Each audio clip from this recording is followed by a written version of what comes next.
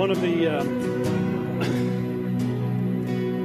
when I first got saved, one of the scriptures, I guess, that really I remember changing the way I looked at things in the Word and inside. In Isaiah 59:19, it says that when the enemy comes in like a flood, the Spirit of God raises up a standard against it. When the enemy comes in like a flood, comma, the Lord raises up a standard against it. That word standard means a flag of victory. It's a flag of victory. But here's the revelation that I got that changed things for me. Is the Bible, see, when the Bible was written, or when the prophet Isaiah wrote those things down, he didn't use punctuation in English. So when you look at that scripture, when the enemy comes in like a flood, comma, the Lord raises up a standard against it, there was no comma there. So this is the way I hear it. When the enemy comes in, comma, like a flood, the Lord raises up a standard against it. Like a flood. It's not, see, the enemy ain't got nothing. All he's got is smoke and mirrors, smoke and lights.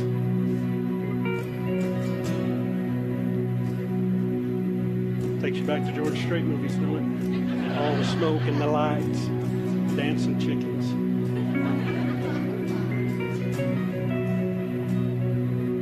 But that's all he's got.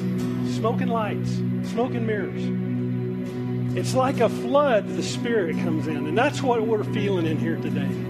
That's what we're feeling. And I hope that you're watching this at home. I pray, Holy Spirit, come. Come into that place where you're at. If you're listening in the car, hang on to the wheels. Keep looking straight. The Holy Spirit, come. Come in. Flood this place. Flood us.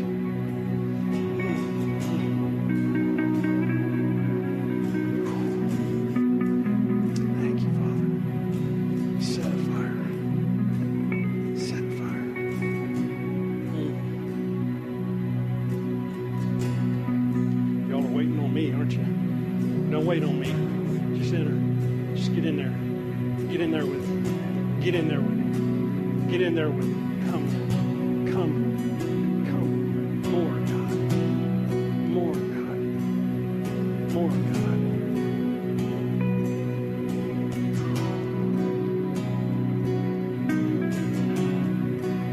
Thank you, Lord.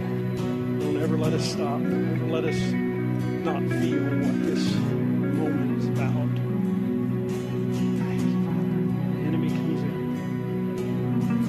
The enemy's tried to come in a lot this week.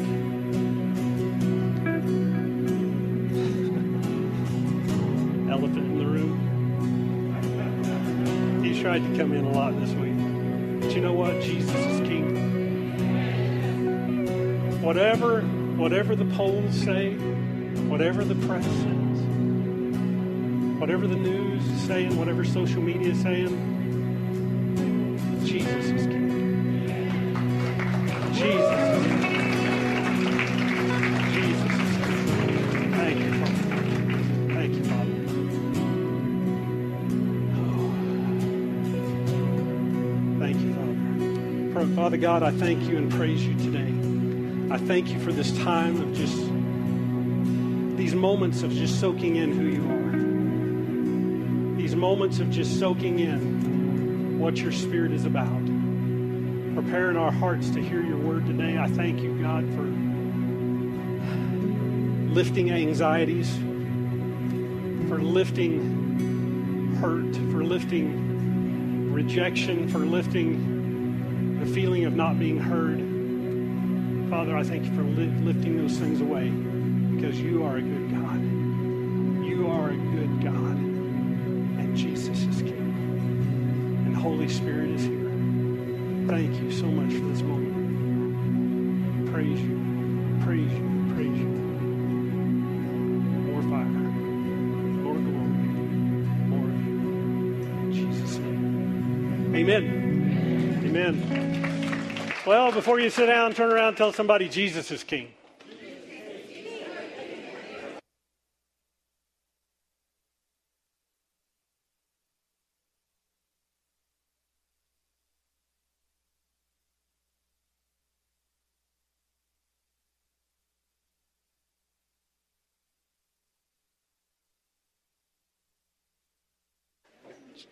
All right.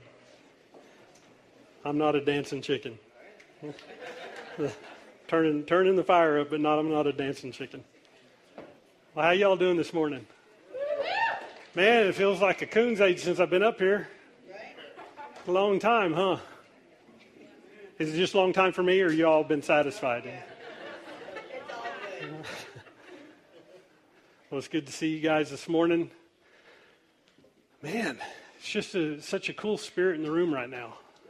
Such a cool place to be. Well, if you don't know me, I'm Darren Gleghorn. I'm the lead pastor here at Cowboy Church. And it's so good to be in the house with you this morning. So good to have y'all come out. Yeah, it's good. I don't even know what to say, man. I'm just happy to be here. What I want to talk to you about today has been kind of it's been a testing week. I thought I was going to talk to you about the things that hinder revival in our lives. So I guess that message is for another time, because as I was getting into that, something else came and I had to put this together. I've been meditating. I've been going over in my mind those things for the last 2 or 3 weeks, those things that hinder revival in our lives. And so I had my mind set on those things. So when God comes in and starts changing the channel on me, it kind of threw me into a whirlwind, so to speak. And so as I began to put this together, Friday morning, I mean, I'd spent Wednesday and Thursday trying to get all this stuff together. And then Friday morning, I called Lynette and I said, man, I don't know what's going on. I just feel like crap. I mean, I was kind of mad about it, kind of, just didn't know what to do. And she said, go play golf. I had a golf invitation, and I said, I can't. I've got a job to do and all this kind of stuff. She said, I encourage you, go get away. That's not the way I work. I work by putting pressure on myself, sitting at my desk, wanting to do what I want to do. She just kind of laughed at me, and she prayed for me, let me go. She said, just do whatever you want to do. So I stayed where I was at. I didn't go play golf. I didn't go for a drive. I didn't go for a walk. And I just pressed into what I thought I was going to do.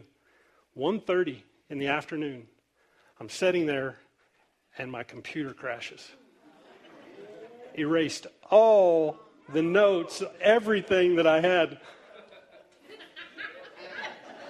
Well, I guess I got to trust you, God. I still didn't go play golf. But this is what I got, so I'm going to give it to you. Heard somebody say one time, boy, that was a good message. And preacher said, well, it was all Jesus. Well, it wasn't that good. So I'm hoping that it's good today. So if you have your Bibles with you, would you go to Acts chapter 3? Oh, Acts chapter 3. So 2020. Wow. Wow, have you expected any less out of 2020 than what we got this week? It's just 2020 is giving us the big finger. I mean, it's just that way, And I think about what I hear and even what I think at times is, I cannot wait till we get out of this year. I can't wait till 2021. But you know what? Things are not going to change on 2021. but things are going to roll. And we can just keep praying, keep standing, keep raising up a standard against what is coming against us, right? So 2020 has really caused us to rethink some things. It's really caused us to, for Christianity, it causes us to really press in to the Bible, right? Because if you were raised in the church like I was, some of the things that are going on, we would think, man, we're in the end times. The Antichrist is coming. The rapture's coming. End times are happening, right? Has anybody thought that yet? I'm surprised at the number of hands that just went up. Because it's, I mean, we've never seen things like this before. And we think the chaos that's going on around us, it's got to be the end times. I mean, this is some Revelation stuff right here. This is some last chapters of Daniel stuff that's going on right here. But you know what? I don't know.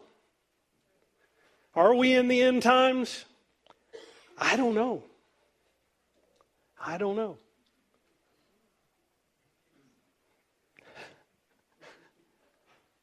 Y'all was looking for answers there, wasn't you?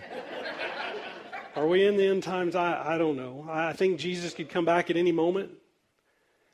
I think that he could just wrap all this up in a moment and just be out of here, you know. But what I come back to is I think the Apostle Paul thought the same thing. I mean, when the world moved into the dark ages, they probably thought the same thing. You know, the disciples, even walking with Jesus, thought the same thing. So is this the end times? I don't know. But all I know is Jesus is King. And I saw somebody post on Facebook the other day. That's the only thing that I use social media wise. My daughter comes in and says, "Do you TikTok?" Sometimes I feel my heart TikToking.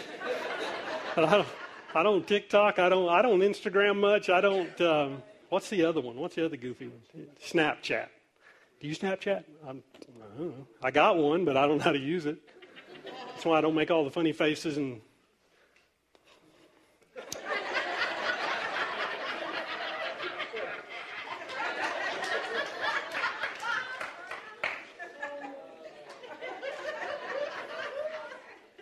But anyways, I'm got to move forward. I wasn't thinking about that. I saw somebody post on Facebook, a really serious question is, how can God allow me to have kids during the time of chaos that we're in? And you know what? I have an answer to that. It's because God has appointed each and every one of us in this time. And when you have kids, your kids are going to be able to adapt based upon the grace of God that's been given to them to live through these times, to live through the chaos. God has given us this grace. He's given you a grace to live through these times. To look at these times and begin to push into them to change atmospheres, to change things in your personal life in order to change the world that we live in.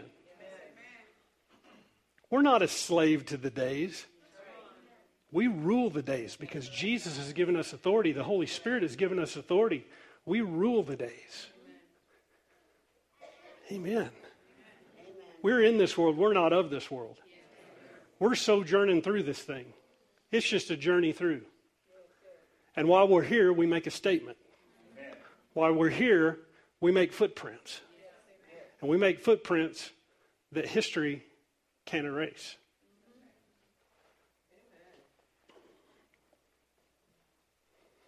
And I believe that revival has a lot to do with it. And so we've been talking a lot about revival over the last couple of months. In the days that are leading up to Acts chapter 3, where I want to go today, in the days that are leading up to that, Jesus died on the cross. He came back and walked with his disciples for 40 days, and then he told them to go into Jerusalem and wait for the Holy Spirit. Go and wait for the Holy Spirit. And it was on the day of Pentecost, a week later, that they were in Jerusalem in an upper room, and that upper room wasn't some house in the middle of Jerusalem. It was at the temple in Jerusalem. They were in the temple in the upper room, what I believe is called Solomon's portico, or his porch. And that's where Jesus always went to preach, in the temple. And so the disciples all went to that place in the temple. When the Holy Spirit came, and was poured out in Acts chapter 2, and things started happening. A revival began to break out. Amen? And when that happened, Peter, the Apostle Peter, got his preach on. The Apostle Peter started preaching. I mean, everybody else was there. The 120 people that were seeking, that were the followers of Christ that were seeking, could have preached themselves, but Peter comes up and preaches. And he lets it all out. He lets it all out. And at the end of his message, there were 3,000 people that gave their lives to Jesus right there. 3,000, what are they? 120 plus 3,000. I mean, what do you think it'd look like if next week we had 3,000 people show up here? It'd be a little crowded. But 3,000 people came to Jesus in one day, and it says, it goes on and it says that during the days that followed that the Lord added more to the church. See, the church was birthed at that point. Not a church, but the church. The church is people, not a building. And so it said more were added daily. More were added daily. But where I want to go with this is Peter and John one day are heading to the temple to preach. And as they're going to the temple, they come through a gate called the Beautiful Gate. And as they come through the Beautiful Gate, there was a man laying there that was lame from birth. And as he's laying there, everybody knew him. Everybody stepped over him every day when they went to the temple. Every time they went to the temple, they stepped over or passed this fella. Every time they went to the temple. He had been there all his life. They'd come and brought him to the temple gate. Peter and John come up to him, and finally, they just got tired of stepping over him, I guess, because they come to him and they said, "What's your deal, dude?" My translation. And he said, you got any money? And they said, "I don't have no money. I don't have no silver or gold, but what I do have can set you free." And Peter reached out his hand and grabbed it and said, "Rise up and walk." And whoop. That's all I can think of. Is whoop. That's what took place in his muscles. Whoop. And he jumped up on his feet. Everybody knew he was lame. Everybody was amazed. Peter and John said, "Cool, let's go." And they went on into the temple. Well, this guy had a hold of Peter's leg. Take me with you. Take me with you. He's dancing around. He gets up and dances around. And they go in, and the people inside are amazed because they knew this guy was lame and that God did something. But the thing about it is the people began to try to worship Peter and John. And so Peter started preaching. He got his preach on again. And it was in this message that Peter said something that I wanted to capture today and bring in here. Look at verse 18, Acts chapter 3, verse 18. I'm reading from the New King James today. I'm going old school. Verse 18 says, "But those things which God foretold by the mouth of all his prophets," this is Peter preaching, "that the Christ would suffer, he has thus fulfilled." Verse 19, "Repent therefore and be converted, that your sins may be blotted out, so that times of refreshing may come from the presence of the Lord. And that he may send Jesus Christ, who was preached to you before, whom heaven must receive until the times of restoration of all things, which God has spoken by the mouth of all his holy prophets since the world began." Let's pray real quick. Heavenly Father, thank you for your word. God, I know that when your word is spoken, when your word is publicized, or when we hear it, that blessing comes. Blessing that we cannot make up. It's a blessing that you do on the inside of us, and you shift things on the inside of us when we hear those things. So God, thank you for the blessing of your word, and we'll be careful to receive it. We'll be careful to honor it and figure out what we need to do with it in our lives. And we thank you for that in Jesus' name. Amen.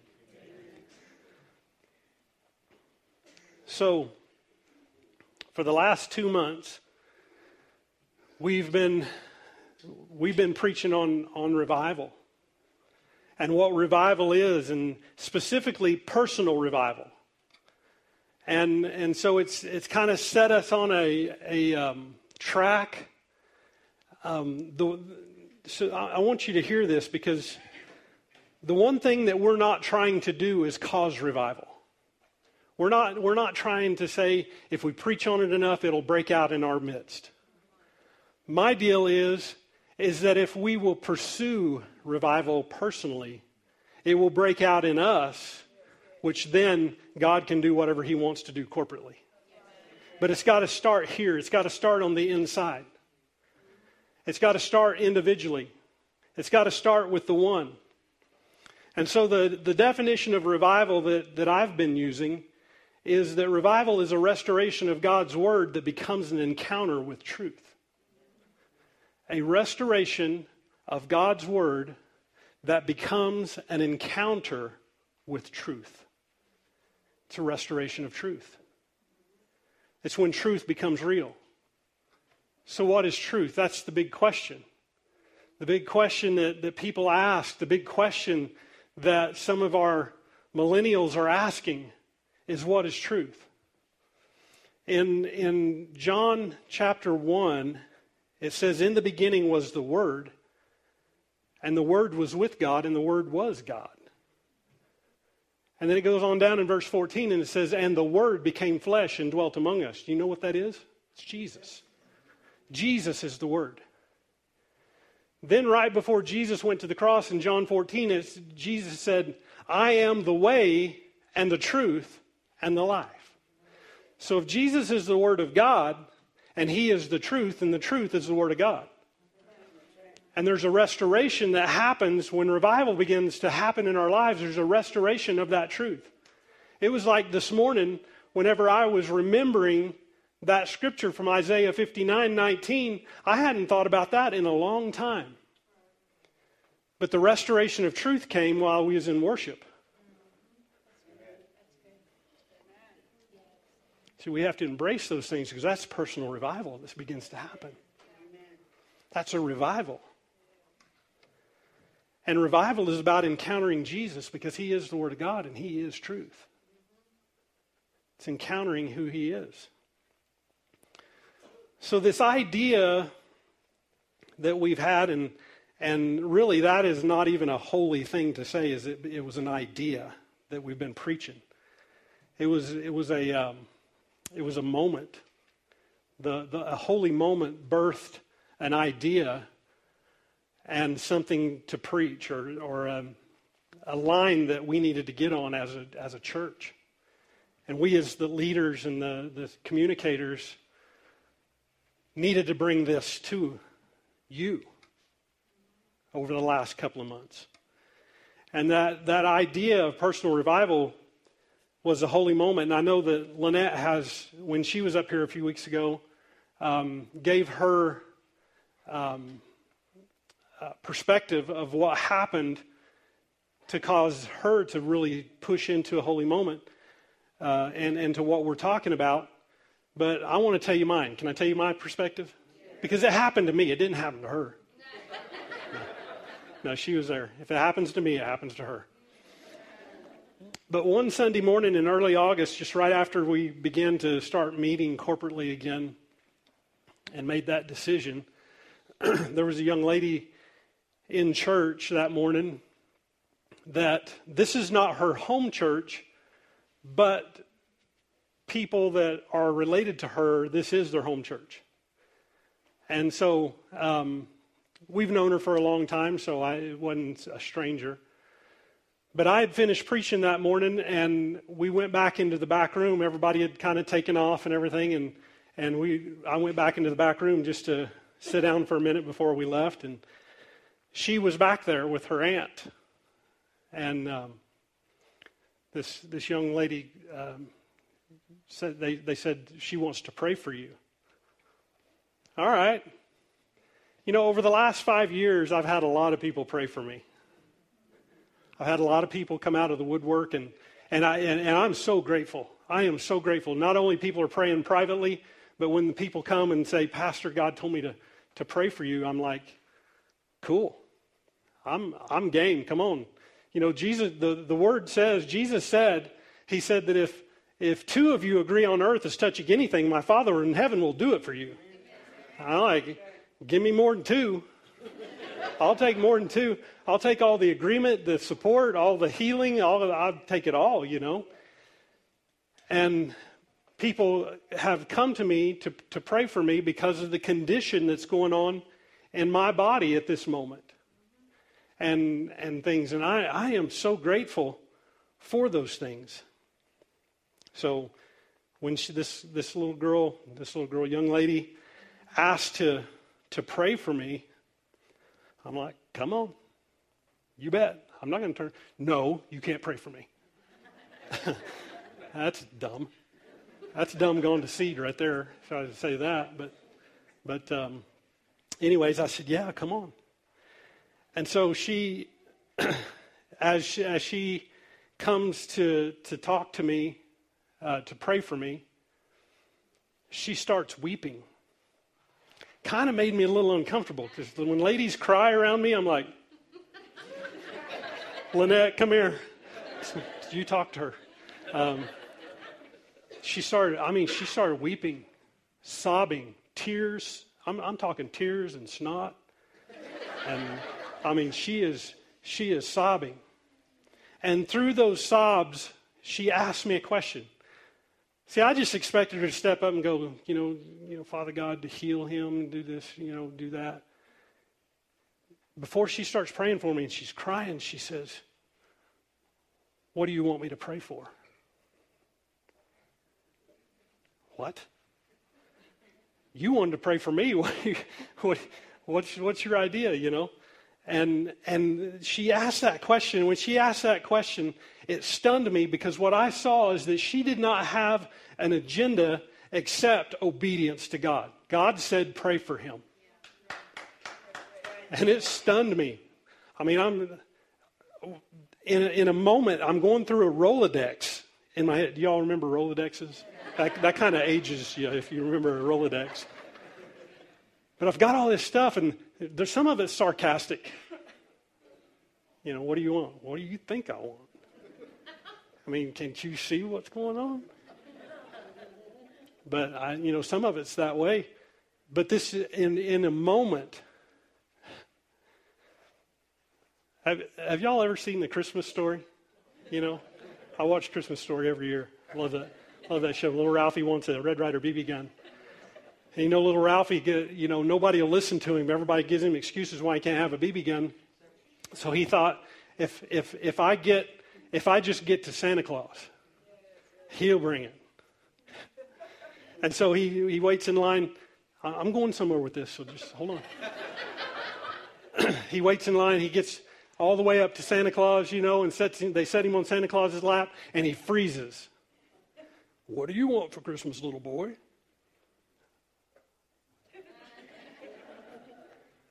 He's like, okay, what do you want for Christmas? You want a football? He goes, all right, get him out of here. So they pick him up and put him on the slide to get him out of there.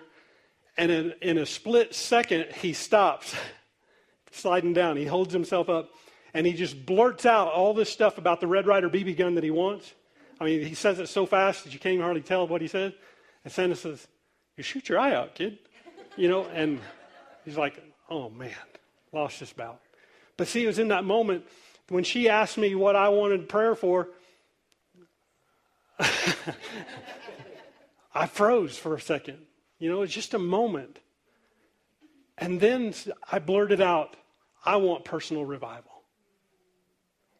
Where in the heck did that come from? I want personal revival. And when I said that, she began to pray through all the tears and the snot, and she began to pray the most beautiful prayer.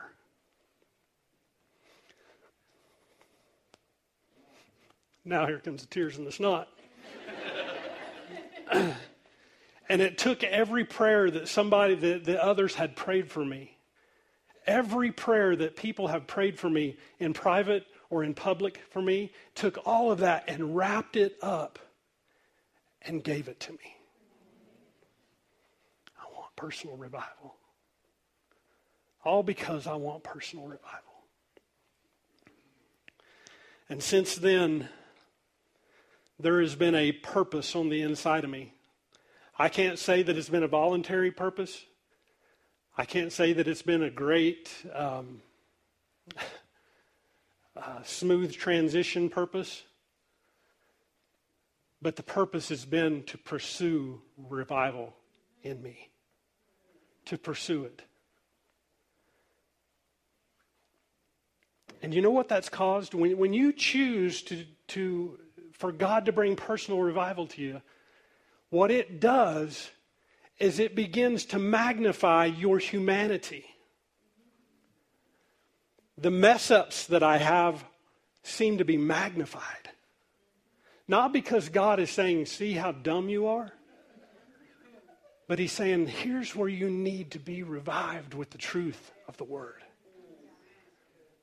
All of my shortcomings are magnified, not because He's trying to condemn me, not because He's trying to put me down, but He's trying to show me where I need revival, where I need to be revived. And what it's doing is that I'm just now realizing, after almost 30 years of being saved, almost 30 years of following Jesus, I'm just now realizing that life is a series of revivals. Life is a series. I mean, even when I didn't realize it, when I started pursuing personal revival for myself, all of a sudden this series of revivals began to happen. The need for a series of revivals began to happen, because what it does is it puts us on even playing field then. Because just because I'm a pastor doesn't mean I got my crap together. Just because I'm a pastor doesn't mean I don't mess up and that I'm really holy. I'm really not. But the fact of the matter is when you start pursuing revival and God begins to point these things out and God begins to show you what you need to do, where you need a restoration of truth, where you need to encounter Jesus, where you need to allow the Holy Spirit into the room in your heart that you've closed off and shut the windows on and not let anybody in there, He's going, I want in there because I want to bring revival. I want to bring restoration. I want the Word, the truth of the Word to be real to you again. Is this saying anything to anyone? See, I heard this statement. It was a quote from a minister that's already gone to be with Jesus, but the quote says, It is easier to receive the life of Jesus than it is to maintain it. It's easier to receive the life of Jesus than it is to maintain it. What does that mean? It means that it's easier to say yes to following him for the very first time. I mean, talking grassroots, coming to Jesus for the first time. It's easier to say yes to him than it is to walk out the difficulties of maintaining the life of Jesus on the inside of us. Because we can get all amped up on the yes, but there's going to come a day that you need more. It's the endeavoring to journey with him that is difficult, because when you say yes to him, that is the vive. The vive. That's not even a word. I just made that up. But V-I-V-E is the way I spelled it. The vive. Vitalization is bringing life. So it's the vive. Saying yes is the vive. But endeavoring to journey with him on the journey, we need the revives. We need to be revived and revived and revived. There's a scripture that Lynette reminded me of in Colossians chapter 2, verse 6. I was talking to her about it yesterday, and she blurted this out, and I went, duh. In Colossians chapter 2, verse 6, it says, as you have received Christ Jesus, so walk in him. The way that you received him with the yes is how you walk in him. It's how you walk in him. It's a series of revivals of yes. Yes. Yes. Jesus just continues to encounter us, and we say yes. So here in Acts chapter 3, verse 19, Peter is preaching, and he says this. Listen to this. He says, repent therefore and be converted that your sins may be blotted out. That is the vive. So that times of refreshing may come from the presence of the Lord. So that times of refreshing may come from the presence of the Lord. See, it's that is the reviving. Because the words there, times of refreshing means this, literally, a recovery of breath. So that times of refreshing, so that a recovery of breath may come from the presence of the Lord. Where? In the presence of the Lord. It's as we get in the presence of the Lord that revival comes. It's in the presence of the Lord that we recover that breath. The word times there in the Greek is the Greek word kairos. Now, some of you all remember that word from the very beginning of 2020. The very beginning of 2020, Pastor Lynette preached a word on the difference between kairos and chronos in the Greek. The word times in the Greek. There's two words in the Greek that translates into our English word times, and it's kairos and chronos. Kairos means an appointed time. Chronos means a measure of time. That's where we get the word chronograph or clock. A chronograph it keeps a measure of time, right? But kairos is the time that is appointed. There's a special time. It is a special time. So this word is kairos. When he says times of refreshing, there are appointed times of recovery.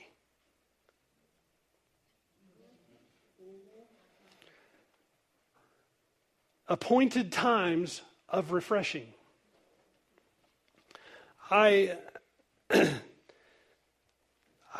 Lately I've been really watching a lot of MMA fighting. Because I belong to an MMA gym, I want to make believe that I'm a fighter. However, I like the no contact type of fighting. You know, that I get to make contact, but nobody can make contact with me. Because look at this. I don't want to mess this up.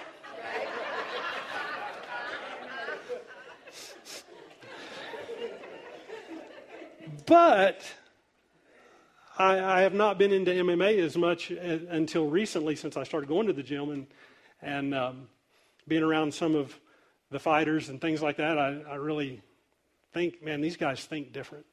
Anyways, I've been watching a lot of MMA. As a matter of fact, I watched about 4 hours of it last night. I'm feeling pretty salty. But I don't want to get hit, so I'm not going to pick a fight with anybody. But this is what I know. Every fight that happens, every challenge that happens in the octagon are there's 3 to 5 5-minute rounds. And when the round is over, there is an appointed time for recovery that happens in between rounds. A 1 minute, get all you can get in recovery to go back out to the other round. And the one common thing that is said when those guys, when the round is over and they go to their corner and they get with their coaches, the common thing that they say, first thing out of their mouth is, breathe. Breathe. Because breathing in that moment does things to bring recovery to the expense that they just made in that round. Breathe. I looked this up found this on Google. And this is what this says. Deep breathe. It's about deep breathing. This is what the results of deep breathing does. Deep breathing increases the supply of oxygen to your brain that stimulates the parasympathetic. I had this last night. The parasympathetic nervous system, which promotes a state of calmness. Breathing techniques help you feel connected to your body. It brings your awareness away from the worries in your head and quiets your mind. And so when those guys get done and they go to their corner for that 1 minute, it is a focused minute, an appointed time of recovery. When we get into the presence of the Lord, it is an appointed time of refreshing. It's that appointed time. It's a kairos moment. It is when you get into the presence of the Lord, when we're here in corporately and we're singing and worshiping and we go into that place, that appointed time, it's an appointed time to take everything off the table and refresh who you are on the inside. That is where revival happens. Because revival is recovery. Revival is refreshing. Revival is about getting everything out of the way and focusing on Jesus to encounter Him and His Spirit. Amen. And you can do that by yourself. We should be doing that by ourselves. You know, it's so cool. 2 Father's Days ago, my kids bought me an Apple Watch. And the Apple Watch tells me every day to breathe. And you know when it tells me to breathe? It's when it detects I begin to walk in anxiety. It detects that through my heartbeat. Because it don't do it on a schedule. It does it when I need it. It does it when it detects that I need it. And it tells me to breathe. And sometimes I look at it and go, you stupid thing. Don't ding at me now. I'm in my own realm. I'm having fun in my anxiety. It not only tells me to breathe, it helps me breathe. Because when I say okay, it says for 1 minute, and it vibrates to tell me how long I'm supposed to breathe in and out. Everybody's going to run out and buy an Apple Watch today, ain't they? It's really cool because it brings me into an appointed time to recover and refresh and take the things off my mind that don't need to be there, and gives me a position to be in the position that I need to be. Amen? If I allow it. I love this from it's from the New Testament in Modern Speech. This is the the translation called New Testament in Modern Speech. Acts 3:19 says, "Repent, therefore, and reform your lives so that the record of your sins may be canceled and that there may come seasons of revival from the Lord." Seasons of revival. Times of revival. That's what personal revival is when you put it to work. Are you here? See, personal revival moments are refreshing and recovery. They're seasons of revival. Seasons of revival. What for? Well, Peter goes on and says, what for? Here's the what for. You ready for the what for? Acts chapter 3, verse 20 and 21. Peter's preaching, this is from New King James. It says, "And that he may send," talking about the Lord, presence of the Lord, "that he may send Jesus Christ, who was preached to you before, whom heaven must receive until the times of times of restoration of all things, which God has spoken by the mouth of all his holy prophets since the world began." He said that he may send Jesus Christ, who was preached to you before, whom heaven must receive until the times of restoration of all things. We live in difficult times. I think that I'm living right now in the most difficult times in the world than I've ever seen in my life.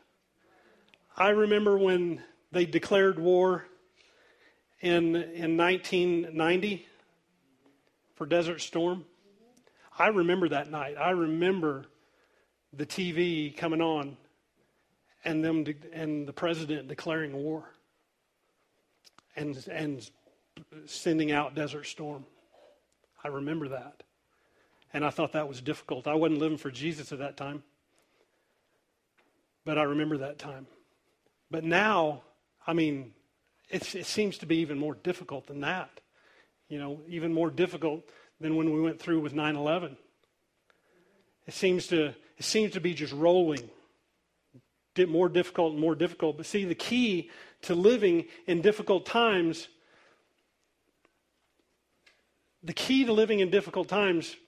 a lot of times we think, well, you know, being a Christian means that I'm not going to go through difficult times. There's some people that became a Christian because the preacher told them, if you give your life to Jesus, you won't have any difficult times. He lied to you. That sucker lied. Because when you become a Christian, you open the door to an enemy that you didn't know you had. And then he starts throwing the smoking lights at you, and the dancing chickens, and the mirrors, and all this stuff to try to deter you from. You say yes to Jesus, he wants to deter you from the journey with Jesus. So the key to living in difficult times is about endeavoring in difficult times. It's about pushing through and encountering Jesus with revival in our lives. Taking advantage of the times of restoration in order to take us into the times of refreshing. I'm sorry, I didn't say that right. To take us into the times of restoration. It's the times of refreshing that take us through the times of the restoration of all things. Because see, the times of the restoration of all things is the end times. Because see, even when these times are going on, what the Bible says about the end times is that it's birth pains. Birth pains in order to birth a restoration of all things. Everything that God created in the Garden of Eden is going to come back to the Garden of Eden. You read the last 3 chapters of Revelation, the first three chapters of Genesis and the last three chapters of Revelation, and they coincide. When you shut the book, they lay on top of each other because we're coming back to the restoration of what God purposed in the beginning. But you have to go through difficult times to get there. And the only way you're going to make it through difficult times is by the times of restoration, the revival, those seasons of revival that we have to go through the junk that is going on in the world, to shut our ears off to what the news is saying and remember that Jesus is King. Amen.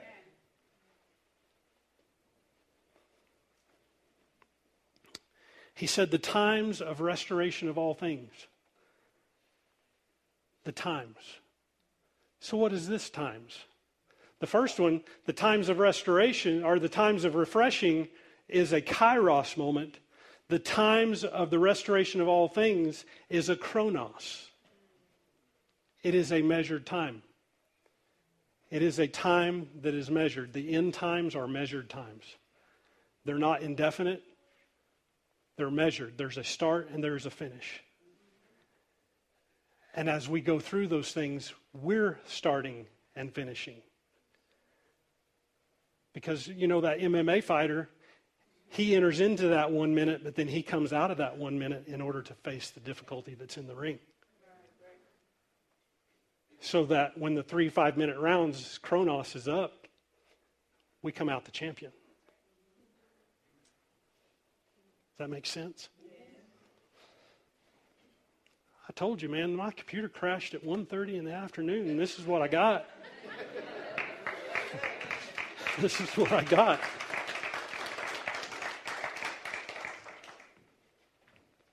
So, the times of restoration of all things very well could be where we're at right now with the end times. Could be very well. There's a lot of things that's got to happen before Jesus comes back. I mean, we may look at it and say, man, can it get any worse? Let me tell you something. This is just the beginnings of worse. And you say, yeah, Lynette says, yay. You know, you could be sitting there going, oh man, why was I born at this time? You were born at this time because God believes in you. God appointed you. He didn't appoint the Apostle Paul for this time. He appointed the Apostle Paul back there to give us what we need to get through this time. He's appointed you. He has anointed you. He has positioned you for this time. To not sit around and worry your head, but to sit around and get His word in the refreshing, in the recovery, in the revival, and change the world around you.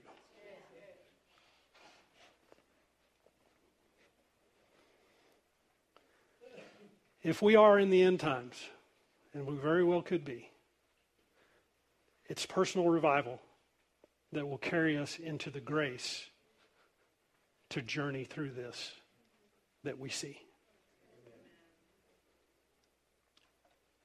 It gives us grace to carry through these times.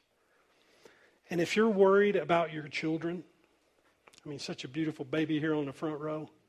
If you're worried about these times and what they're going to face, it's where we mount up on wings as eagles and let God refresh us, recover us, revive us to place into them so that they know how to handle things because we have taught them how to handle things. Let me tell you something. These babies ain't living under a curse, especially with mom and daddy pursuing revival. This baby is not living a curse. They're living the blessing that's going to change the world. That baby's going to change the world. Change the world. We're all highly aware of the condition of this world, and we must choose to run to the place of encounter with the truth. Because personal revival is times of refreshing from the presence of the Lord. From the presence of the Lord. You may think that you're king or queen idiot at being in the presence of the Lord. But let me tell you something. Purpose to get there, and he'll show you how to do his presence. But you got to be, you can't just stand around and wait for him to get on you. You have to get into him. You have to prepare yourself and put yourself into a position of being in the presence of the Lord. And it's not some, hear me, it's not some process that you've got to go through. You know, well, I've got to, you know, have only one cup of coffee, because if I have 2 cups of coffee, that may be a little bit too much. And I won't be able to think right. I won't be able to pray with the these and the thous. And you know, I don't know where, you know, I didn't read my scripture this morning, and I didn't read my devotional. Don't let yourself get caught up in performance. You can't perform your way into the presence of God. You just got to put yourself there and say, God, Holy Spirit, come. Amen.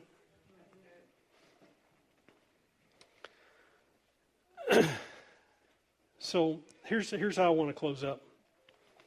Is corporate revivals, and I'm talking about revivals that happen around the world. I've experienced 2 major ones. I'm sure there's others out there, but I've experienced 2 major ones in my Christian walk. I didn't get to experience them live, but I knew about them. It was the revival that happened at Pensacola, Florida, called the Brownsville Revival in the 90s, and also the Toronto Blessing up in Toronto, Canada. And what I know is I knew people personally that traveled to those revivals in order to encounter what was going on in those revivals. People from around the world would flock to those places for 2 or 3 years. Every day, they had services 7 days a week sometimes. Most of the time, 6 days a week, I think it was, they had services. And people would line up for 2 miles to get into that revival. And sometimes they couldn't even get in there. But they would come from around the world to be there, because they wanted to be where revival was happening. And so corporate revivals are cool. But we're living in a time that if you heard about a revival happening somewhere in the world, you can't get to it because we can't get out of our country. They won't let us go. And if there's something here within our country, they won't let them have a corporate revival because you can only have so many people in a building.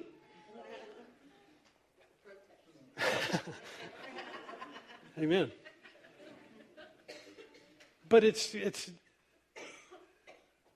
what I'm trying to say here is that instead of us trying to run and find a revival to get into, why not be the revival to get into? Be the revival. Be the revival that when you step into a place that revival's not happening, that people come to you and say, there is something different about you, and I want to know what it is. Or you step into their world and say, man, God told me to say this to you. And they say, you just read my mail. See, it's not about us going to revival to experience. It's about being the revival and experiencing it. If we would run across the country, why can't we run into our closet? Because in the current climate, we can't do that, but we can run to His Word. We can experience His Spirit, and we can encounter Him and where we're at. Amen? End times? I don't know. But somebody's got to go through the end times. Why not us? Why not us? Why not us? What I see in the church today is the only people that are hoping for the end times are the ones that are hoping for the rapture. And they're wanting to escape. I hope the end times is here because God's going to jerk us out of here.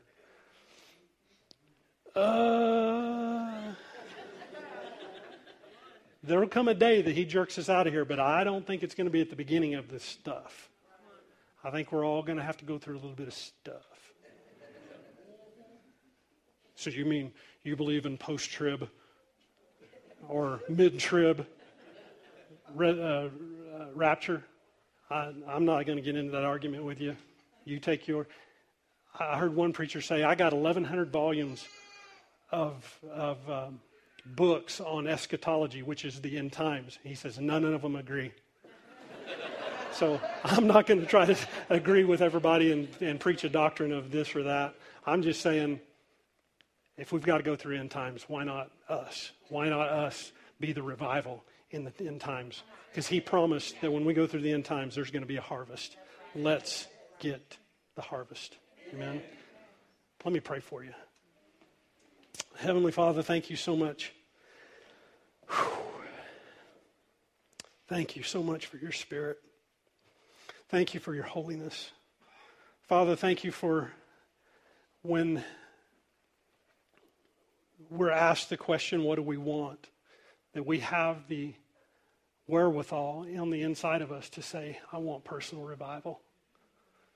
Father, I know that you've given me the leadership over this church, this congregation, whether they be in this building today or whether they be watching across the world.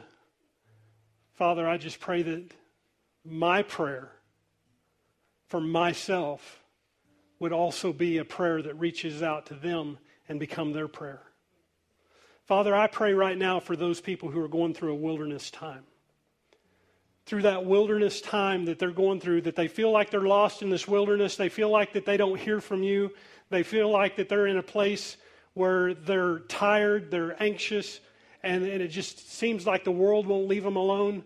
Father, I thank you that every person that you use to bring deliverance, every great man and woman of God in the Bible that you used had to go through a wilderness. And I pray that we would just stop focusing on the wilderness and start focusing on the revival that we need in the wilderness. To get in with you so that we can bring deliverance to the people around us. Thank you, Father. Bring us through those wilderness times with revival. Father, I pray right now that if there's anybody under the sound of my voice has never said yes to you, they've never experienced the vibe, they've never been in a place where they've had an encounter with Jesus who died on the cross for them. Father, I pray that they would say yes to him today. Just like the disciples did. They didn't have to pray a prayer, a fancy prayer. They didn't have to walk an aisle. They didn't have to raise a hand. They simply said yes to follow you. I pray, Father, all over the place that people are saying yes. Thank you, Father. For those that have taken 1,000 steps away from you, they were walking with you at one point, but they've taken steps away from you. Father, that in this moment they just turn around. You're right there with them. That you are there to recover them. You're there to refresh them. You're there to bring them back into a place that when they said yes, now they can walk in that same yes wherever they're at today. I thank you, Father, for all that you do. I thank you for healing this congregation. I thank you for healing our hearts. I thank you for healing our brains. I thank you for healing our bodies. I thank you, God, for encountering us in our biggest humanity. We praise you and we thank you for what you're going to do throughout the rest of this day and carry us into tomorrow. In Jesus' name, amen. Amen. Man,